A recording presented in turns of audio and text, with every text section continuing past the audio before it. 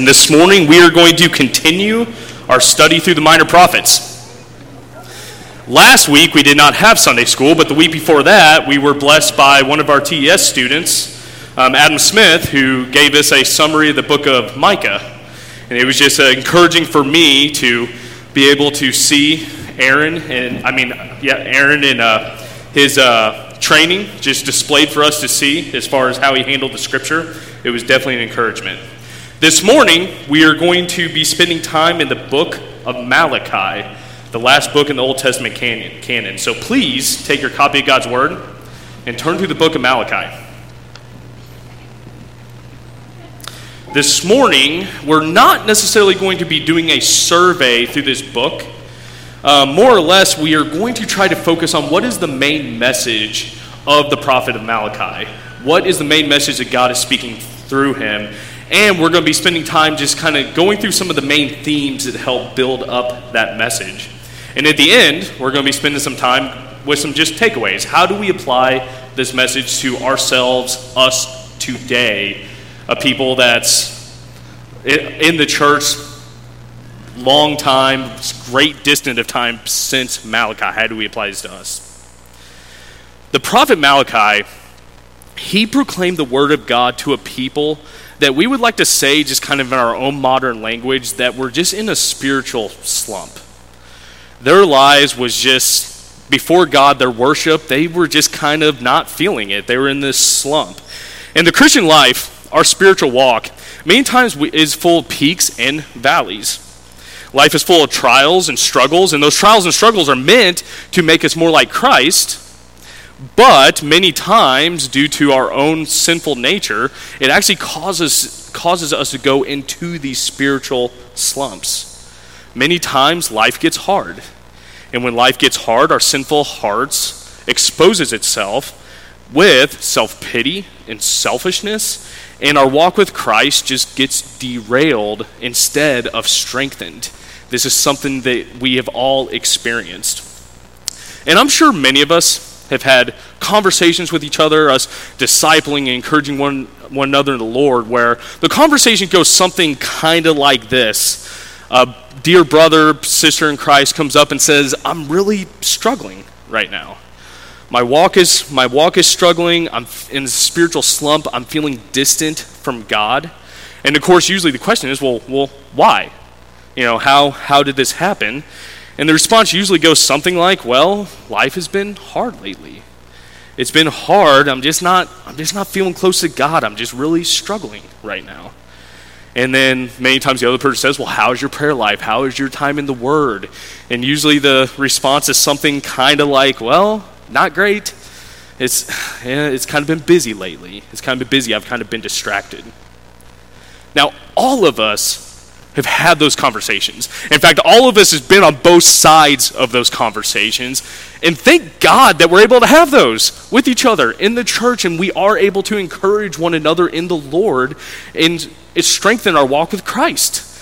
What a blessing it is to be able to be together to where we can have those conversations. And like I said, all of us has been on each side of those. However, here's a conversation that I've never had, that I've never been on either side of. And it is when somebody brings up, hey, I'm struggling, and you say, why? Why are you struggling? And they say, well, I guess it's because I actually despise the Lord. I despise the Lord. I'm unhappy with the circumstances that he's allowed me to go through. I'm unhappy with him, and because of that, you know what? I'm dishonoring him by the way that I live. Now, if somebody was to say that, our concern for them would go to a 10, right? I mean, we would be very, very concerned. We'd be running around trying to find one of our pastors and say, this person needs help. We need to help them. However, when you take that radical response and you match it up to, you take the radical response of, well, I despise the Lord, and match it up with, I'm just kind of in this spiritual slump. I'm just kind of not living rightly right now. Which one of those people would actually have a better outlook of the true condition of their spiritual walk at that moment, the true condition of their heart? It may be the one who radically says, I despise the Lord, that might have a better outlook of that. And in the book of Malachi, God is speaking through the prophet of Malachi, and he addresses a devastating spiritual slump that the people are in. And I hate to even use that phrase, spiritual slump, by the way. It's language that we use, right, to make even kind of soften the different struggles that we go through. And the reality is the audience in Malachi's day that he speaks to, they had developed a low view of God, which had led them to a dishonoring life, a life that dishonored him. They dishonored them with the way they lived, with the way they worshiped. Their view of God was causing them to dishonor him by the way that they lived. And as we've been talking about from the minor prophets, there's a great distance between us and these Old Testament Israelites, Judeans of that day. But this problem of sinful hearts straying away from God, that is something that is very near to us. And we have a lot to learn from the book of Malachi. But before we dive in the book, I want to give just a little bit of background to help give us some better just clarity of the message of Malachi. And I want to start off with just where we find Malachi, just where is the date of Malachi? And unlike many other letters, that is significant to give you a context of the people he's speaking to, but especially for this book, it is significant to know when this was written. And the timing of this letter was written post-exile. And what I mean by that is it was after the Babylonian exile where they were carried away in punishment. And many of the books of the prophets were centered around calling Israel to repentance due to their idolatry.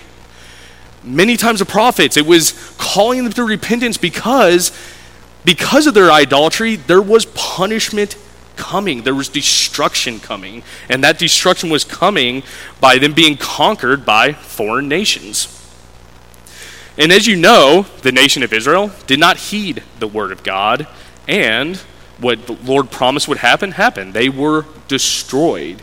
In 1722, the northern kingdoms of Israel was carried away into Assyrian captivity, and later the southern kingdom of Judah in 582 was carried away to Babylon, to the Babylonian captivity, as we like to say. Now, God promised this would happen. But he also made another promise to the southern kingdom of Judah. He promised that one day they would actually come back. They would actually come back to the land and be back in Jerusalem. And that's exactly what happened. In 539, the first set of exiles came back to the land, started construction of rebuilding the city. In 516, the second temple was rebuilt, and that's very significant because in the book of Malachi, they are back in the temple. They are sacrificing, which meant it happened after that time. Another significant thing that kind of points us to the timing is if you read Ezra and Nehemiah, they are dealing with some of the same issues that happened in the time of Malachi that he's addressing. So many commentators think that this was written sometime like 460, 470 BC, sometime around the reforms of Nehemiah, maybe even preparing their hearts for the reforms of Nehemiah. And the reason why this is important because the destruction of Jerusalem was for these people of this day, the people that Malachi are writing to, it was not some just prophetic possibility that we hear these prophets talking about, may or may not happen. It was a devastating reality. Their lives had been completely shaped by these horrific events of captivity. And yet, they also were able to witness God keeping his promise of bringing them back into the land, back to sacrificing to him. And so this time was a time of reform. It was a time of rejoicing. They are back in the land sacrificing to Yahweh. God had used the time of the exile to purge them from their idolatry. And now they are sacrificing to Yahweh and are no longer dabbling in these foreign gods, these idols. So this was a time of rejoicing. However, in all this, something happened over time. Things were not okay. You almost get this illustration of a spouse, an unfaithful spouse in a marriage who leaves the other one, but then comes back, and there's forgiveness and there's rejoicing. But then over time, that unfaithful spouse, even though they are back in the home, starts treating the other one just coldly, with contempt. It's almost get this picture of sitting there just watching TV, looking out of the corner of their eye, thinking, I'm just not very happy because of who I'm with. And that was kind of a picture of Judah during this day of Malachi. They were starting to look at God with contempt because of their circumstances, and they were developing they were starting to despise the Lord and how he dealt with them. So what happened? Lots of things happened, and we could spend a lot of time talking about that, but if you just sum it up, life happened. Just life. The problem, struggles with life. And when they came back, even though this was a thing to rejoice of, their kingdom was nowhere near its former glory. The temple was nowhere close to Solomon's temple. In fact, they were still under Persian control, allowed to come back to the land, and they had become this fringe province within just the vast empire of Persian control, vast empire of Persia. And they themselves were mostly poor. They had little resources, and they had little influence, nothing like their former glory under the Davidic kingdom, under Solomon. And it was these circumstances that ignited selfishness over time that turned their joy to contempt for the Lord. They had developed a low view of God, which had led to a corrupted lifestyle and corrupted worship of him. And they were dishonoring him by the way that they lived. And due to their sin, God's covenant relationship with them was fractured. And through the prophet of Malachi, God brings clarity to their false views of him, but that he also calls out their corrupted lifestyles and their corrupted ways of worshiping him.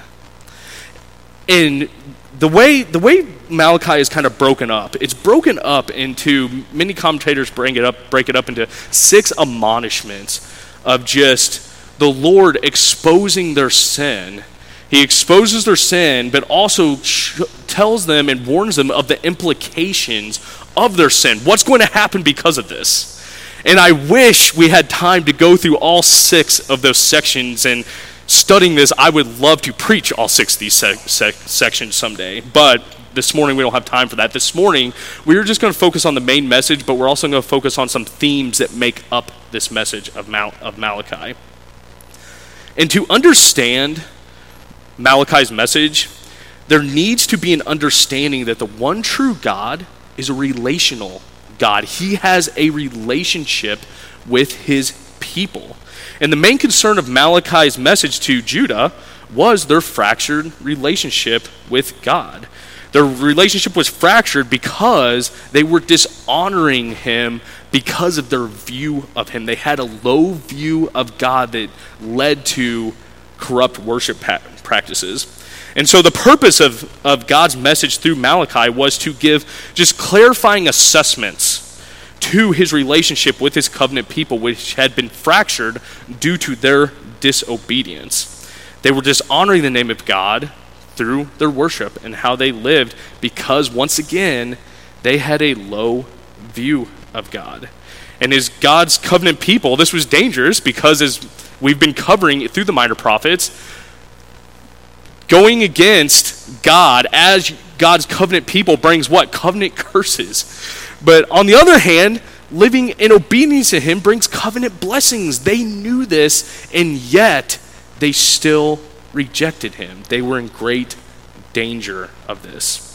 So within God's clarifying assessments, there are several major themes of this book that I want to cover.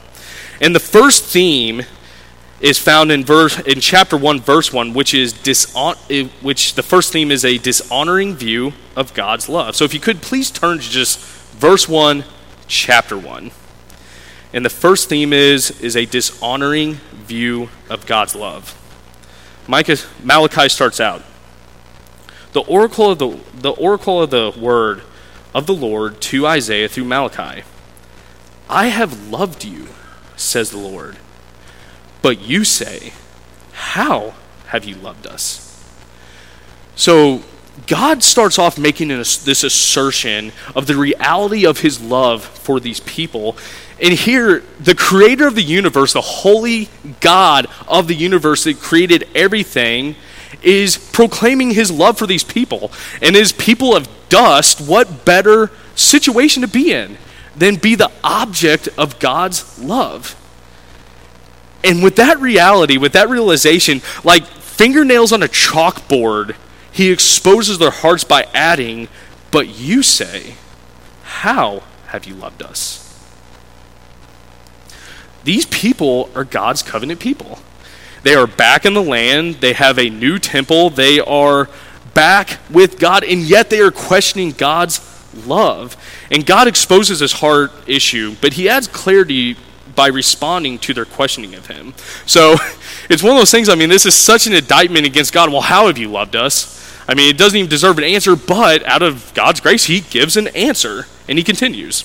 He replies by saying, "Was not Esau Jacob's brother, declares the Lord? And yet I have loved Jacob, but I have hated Esau." Now it's really interesting how he proclaims his love by, I love this one person, but I hate this other person. Now, many of you know the story of Jacob and Esau back in Genesis chapter 25. These are two sons, twin brothers of Isaac, direct grandsons of Abraham. And as the story goes, even though Esau was older, Jacob became the line of Israel, the line of Christ even. But it was not due to one was more righteous than the other. These were both actually wicked men.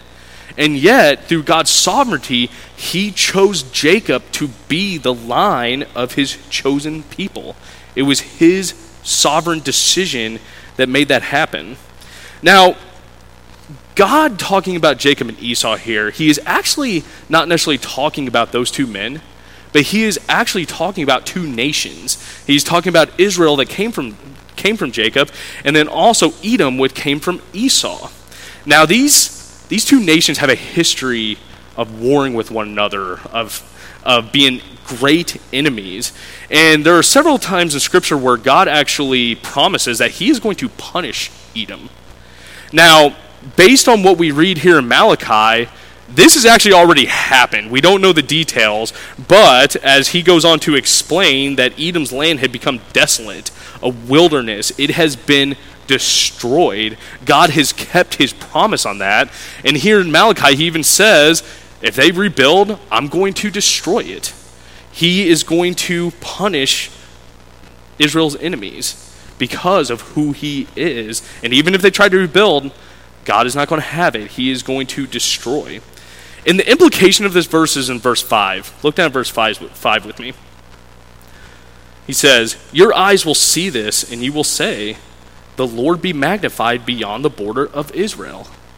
So they should be able to look at God's dealing with these other foreign nations, enemies of Israel, and they should be able to say, glory to God, honor his name because of what he's done. Let the Lord be magnified, as it says.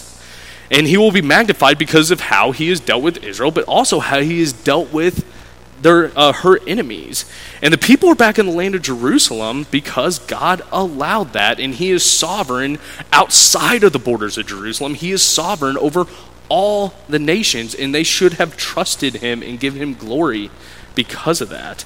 And as God points out, his sovereign choice of them, he is sovereign over his love for them, but also he's sovereign over everything. He's sovereign over other nations, and you can trust in him. Yahweh is not just confined to the borders of Jerusalem, and they should have seen that and given him honor because of that. So God is, in just these few verses, exposes just their dishonoring view of his love, which is a huge indictment against him, actually questioning the love of God who had chosen these people to be his own possession. But that's not all in this letter. That wasn't the only thing they questioned him. And another theme in this letter is a dishonoring view of God's justice. If you could turn to chapter 2, verse 17 with me. Chapter 2, verse 17. We're going to be flipping back and forth quite a bit during our time together. In chapter 2, verse 17, God speaks to them again, and he says, "You have wearied the Lord with your words, and yet you say, 'How have we wearied him?'" And he explains, "And that you say, 'Everyone who does evil is good in the sight of the Lord, and he delights in them.' Or, where is the God of justice?" So once again, he makes an assertion of, you have wearied the Lord with your words. And how have they wearied him? By saying that the holy God of the universe is what? Unjust. He is not a God of justice. And it's not just that they're saying, well, he's indifferent to evil. He just kind of turns a blind eye to it. It's even worse than that. They're actually saying that he approves of evil, that he delights in evil. So the people of Jerusalem, they're looking around, they're seeing all the evil around them, even probably even their own evil, and their conclusion to all of this is that if it's not being stopped, God must be for it. He must be a God who approves evil. The holy God of the universe, the one who has chosen them, and they have a rich history of being God's people. They are saying God is a God who approves evil. He delights in evil. Now, it's really interesting, but there is a theme of God pouring out covenantal curses upon these people for their disobedience. I mean, their life is due to how they actually live. It's their own fault. And yet, they are turning and blaming God. And these unjust people are demanding justice. It's almost like a thief who cannot stand the thought of being stolen from, a liar who cannot stand that somebody would bring them something that's untrue. They are an unjust people who demand justice. This is a terrible accusation to the holy God. And yet, God gives a response to this. And God's response to this is that he is going to send a messenger. And that this messenger is going to have a very important job. Look down later in the passage here. He says, "Behold, I'm going to send my messenger, and he will clear a way before me. And the Lord whom you speak will suddenly come to his temple. And the messenger of the covenant in whom you delight, behold, he is coming, says the Lord of hosts." So who is this messenger? This messenger that is going to prepare a way for the Lord coming to the temple. The Lord that they are seeking, the Lord that they are waiting for. Who is this messenger? In us today, having a complete canon, Old Testament, New Testament, we don't have to guess about this. And we know just through Jesus' own account in Matthew 11:10 that this messenger is John the Baptist. In Matthew 10:11, Jesus is speaking about John the Baptist. And he says that John is the one that is written of, and then he quotes this passage of, "Behold, I'm going to send my messenger." The messenger is John the Baptist, who was going to prepare a way for the Lord. And so, since that's John the Baptist, and we can only conclude that the Lord in whom he is talking about is Christ, the Messiah. Now, the Messiah is not mentioned by name in this passage, but this is clearly messianic language. He talks about the Lord. He's talking about someone who is divine. He is talking about almost God sending God, the Lord used for Yahweh. And justice, going back to they were questioning the justice of God, justice was not happening in the way or timing which they saw fit, and God's response to that is, "I'm going to send the Lord whom you speak, and he is going to be the one who makes things right. He is going to be the one that brings justice." He goes on explaining what the Messiah is going to do. And in summary, one day the Messiah will purify God's people. And not only that, he will divide the righteous and the wicked. He will expose the wicked. And then one day the wicked will be judged. So God has a plan for this, and yet they were looking at God saying, he doesn't have a plan. He must just be okay with evil. He must accept evil, and yet he is a God of justice, and he has a plan of how justice is going to be carried out, and it is going to be ultimately decided when his son comes back. He is a God of justice. So it's just a little bit of a summary. Just within our time so far, they had questioned God's love and they had questioned God's justice. They had developed this low view of God, but that's not just it. It wasn't just their thinking was wrong, but their thinking caused them to live in a wrong way. Their low view of God had caused them to live in a dishonoring way and worship in a dishonoring way of God. So this leads to our second theme of dishonoring worship. And turn back to chapter 1, verse 6 with me. Chapter 1, verse 6. And I'll go ahead and read it for you. God says, through Malachi, a son honors his father, and a servant his master. Then if I'm a father, where's my honor? And if I'm a master, where's my respect? Says the Lord of hosts to you. And he says, O priest who despise my name, but you say, how have we despised your name? So the Lord starts off by exposing them, for they are not giving him honor. And it's really interesting.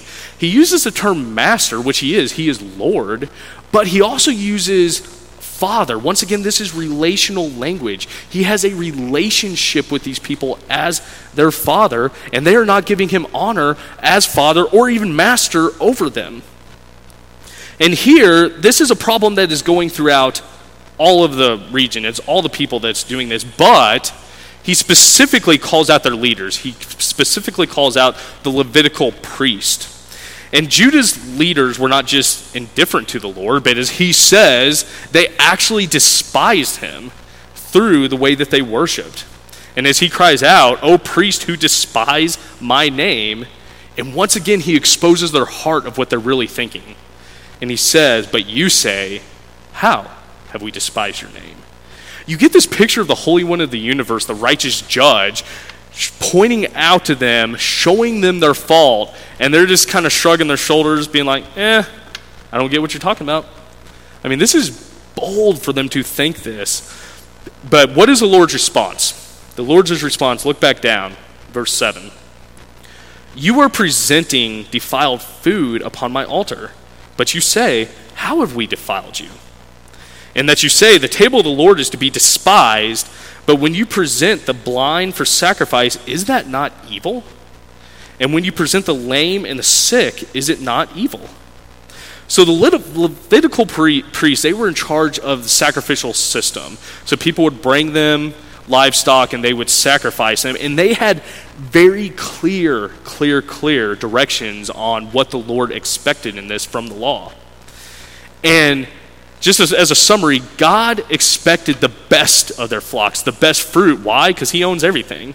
And part of their worship was to give the best of what they had to him. But the priests were not doing this. Not only were they accepting sacrifices that were less than what God says, but they were even letting the people do it. They were leading the people in corrupt worship to Yahweh. And it is obvious that their worship for him, that this sacrificial system had just become just a half-hearted ritual. It was just a box to be checked. It's just something that it's just what you do, and you know what? Hey, you got an animal, just give it to me. I don't care what it is. But yet, these animals were the worst of the worst. They were blind, they were lame, they were actually things that should have been culled out of the herd and destroyed, and this is what they're bringing to God as their sacrifice. And because of this, God says in verse 10, he says, I am not pleased with you, says the Lord of hosts, nor will I accept an offering from you, for from the rising of the sun even to the setting, my name will be great among the nations. And in every place incense is going to be offered in my name, and a grain offering that is pure, for my name will be great among the nations, says the Lord of hosts. So for the sake of God's own name, his name must be honored. He simply says, I'm rejecting your offerings. He is not going to accept their worship. And these priests who sacrificed these blemished animals were dishonoring God. But once again, they were even leading others to do so. Their worship was corrupted before God. And because of that, because of who he is, he just simply says, I'm not going to accept this. I am not pleased with you. He is not pleased with their sacrifices. Now, this worship of them dishonoring God, this actually happened inside the temple, but it also happened outside the temple too. In chapter 2, verse 10, let me read it for you, but Micah proclaims, "Do we not all have one Father? Has not one God created us? Why do we deal treacherously, each against his brother, so that you profane the covenant of our fathers?" So outside the temple, these Judeans were having relationships with one another where they were dealing, as what is said, treacherously with one another. They were treating each other wrongly. But not just that, he also specifically calls out how they were dealing with each other in marriage. They were profaning the covenant of marriage. And during this time, there were many men who were marrying foreign women, which was completely against the law. But it's not just that. They were actually divorcing their current wives for they could do this. Possibly for political influence, for money, we don't know. But they were actually divorcing their wives and going after foreign women, which was completely against God's law. And at the chapter 2, at the end of verse 11, because of that, God says, I'll read it for you, "For Judah has profaned the sanctuary of the Lord, which he loves, and has married the daughter of a foreign god." So these broken relationships, especially when it comes to marriage, what they were doing, divorcing wives, marrying foreign women, he's saying that you coming in, having these relationships, coming into my temple, you are actually profaning my sanctuary. They were corrupting the temple. Their worship was corrupted inside and outside. Their corrupt lives were leading to corrupt, dishonoring worship of God. Their sacrifices were blemished. The relationship, especially the covenant of marriage, was tarnished. And on top of that didn't even end there, but also Malachi calls out in chapter 3, verse 7, that they were also not paying tithes. That was part of the law. Once again, God owned everything that they had. Everything that they had was the Lord's, and he had given them instructions of paying tithes to the temple, and yet they were rejecting that. And as he cries out in chapter 3, verse 7, "You have robbed me." God looks at that as like, that's mine, and you're not giving it to me, and they're seeing that is something that does not belong to God. They're once again not giving him the honor that he deserves. They are rejecting him. And because of that, throughout this book, we see that curses are falling upon them because of that. And their rejection of God brought curses, but made their life worse. And yet they looked at God and said, "It's your fault. You've let this happen." This is how corrupt their hearts had become against him. And as they say, as it reads in chapter 3, verse 13, I'll read for you, "Your words have become arrogant against me. Yet you say, what have we spoken against you?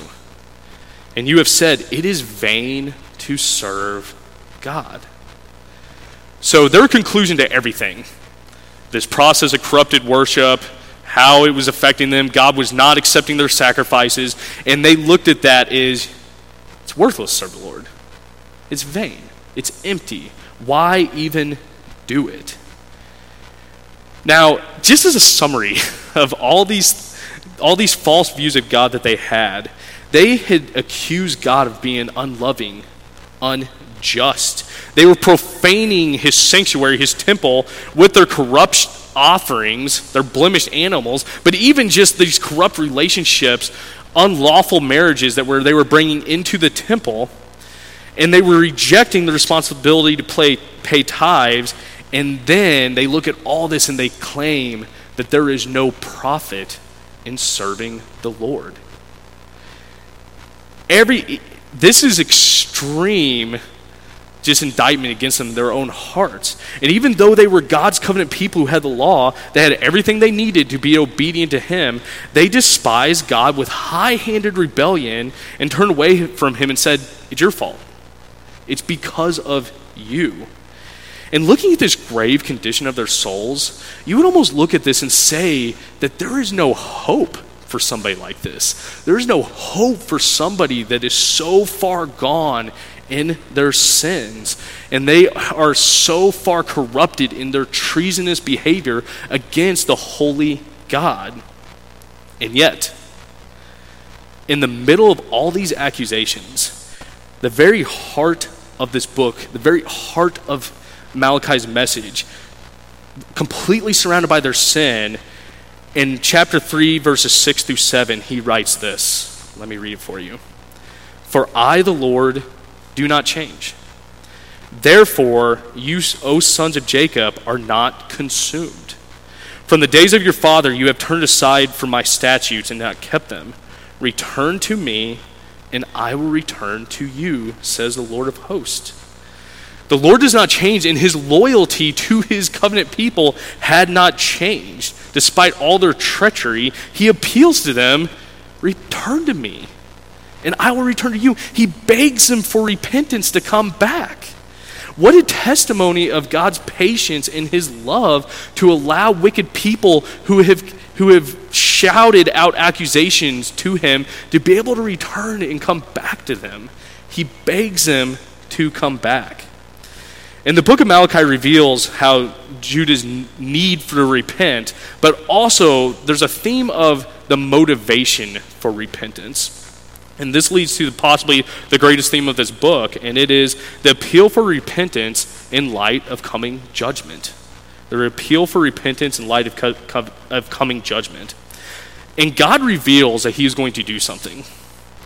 He is preparing a day where there will be a separation from the unfaithful and the faithful, the wicked and the righteous. And as Malachi says in chapter 3:18, so you will again distinguish between the righteous and the wicked, between the one who serves God and the one who does not serve him.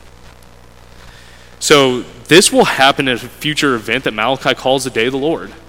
And for some, this day is going to come, as he writes in chapter 4, they will come like a burning furnace. And all the arrogant and every evildoer will become chaffed, and the day that is coming will set them ablaze. Says the Lord of hosts that there will be neither root nor branch. It's described as this all-consuming fire in which there is no escaping from. But yet, not everybody is going to have that experience. And for the faithful, he writes, but you who fear my name, the Son of Righteousness will rise with healing in its wings, and you will go forth and skip about like calves from a stall. You will tread down the wicked, for they will be ashes underneath the soles of your feet on the day in which I am preparing, says the Lord of hosts. For those who are faithful, this will be a time of healing. It will be a time of victory. And this will be a time that divides all of humanity from righteous and the wicked. So the very heart of this book is a call to repentance. And here's the motivation, because God is a God of justice, and he is going to bring that justice on the wicked, but also he is going to bless the righteous as a loving God. There's a day coming when the final judgment will be carried out, and Judah's relationship with the Lord has been broken. But the Lord promises that one day he will judge the wicked and bless the righteous, and those who are faithful to him, he is going to bless. In the light of this coming day and the time of Malachi's ministry, this was the call for repentance. It was God calling, this is what I'm going to do. Please return to me. And once again, it is only a loving and just God who does that, a patient God. So, us today in the church, what do we do with this message? There's a lot of distance between us and Malachi. So how do we apply it to our lives? So here's some takeaways. First takeaway is, do not doubt the Lord's love and justice. Instead, look to Christ. We have a clear picture in our day of the love of God. Verse that many of you have memorized, our children have memorized, John 3:16, for God so loved the world that he gave his only begotten Son, that whoever believes in him shall not perish but have eternal life. If you ever are questioning just due to your own circumstances, life is hard, life is crushing me, and you start to question the love of God, all we have to do is just look towards Christ. Look towards his son that he sent on our behalf, and there is no clear picture of the love of God. We should never doubt the love of God because we know what he has done for those who do not deserve his love. So if you find yourself discouraged, maybe even doubting the Lord's goodness, look towards Christ. And Christ he is our confidence in that we have a loving God. Second takeaway. Obedience to Christ's commandments is worship.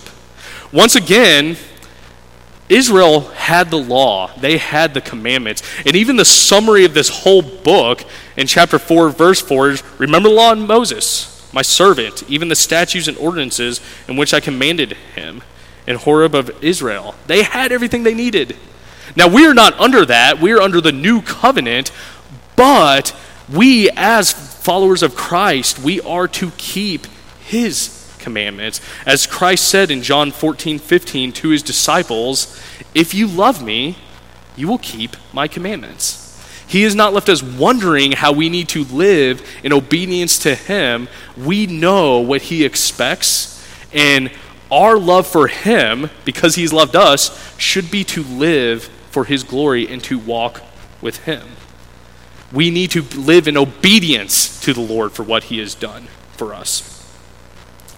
And third takeaway, we need to live with an anticipation of the Lord's return. Some of us men on Tuesday mornings were going through 1 Thessalonians. And 1 Thessalonians 4:10, it talks about how the Christians during that time, they were waiting for Christ. They were waiting with the anticipation of Christ coming back to save them from wrath. And our life as a Christian should be shaped in the present by what we know is coming in the future, that our Savior is coming back. As 1 John 2:28 through 29 says, now little children, abide in him so that when he appears, we may have confidence and not shrink away from him in shame at his coming. If you know that he is righteous, you know that everyone who practices righteousness is born of him. We need to live in a way that we are anticipating Christ and we look for him to come back. Not living in a way that we're terrified and would shrivel in shame at his coming. We want to live in a way that we await his coming, looking for the joy of our salvation that he brings to us. We have hope in his second coming. And that should affect our present life, knowing what is going to happen in the future. Knowing that when he comes with the blessings of us as Christians, of us being saved from the wrath of God, and that should shape the way that we live now. Next takeaway, and this just kind of sums everything up. Now is a time for repentance. Whether you do not know Christ, or whether you are actually a Christian, if you do not know Christ, now is the time to repent of knowing what's coming. But even if you're a Christian, now is the time to live for his glory. It is the time to turn away from sins and live in obedience to him. Wherever you're at, if there's sin in your life, now is the time of repentance. Now is the time to repent, knowing of who he is, what he has done for us, and what he is going to do for us. This is something that we do right now. In Scripture, there is an urgent plea for repentance for us to turn back to God. Mark 1:14 through 15 says, now after John had been taken into custody, talking about John the Baptist, Jesus came into Galilee preaching the gospel of God and saying, the time is fulfilled and the kingdom of God is at hand. Repent and believe in the gospel. This was the very heart of the message of Christ, to believe in the good news of him and repent and follow him. And us today as Christians, we need to have the right view of God. We need to have a high view of who he is and what he's done for us that should lead us to having the right worship of him and living life to his glory.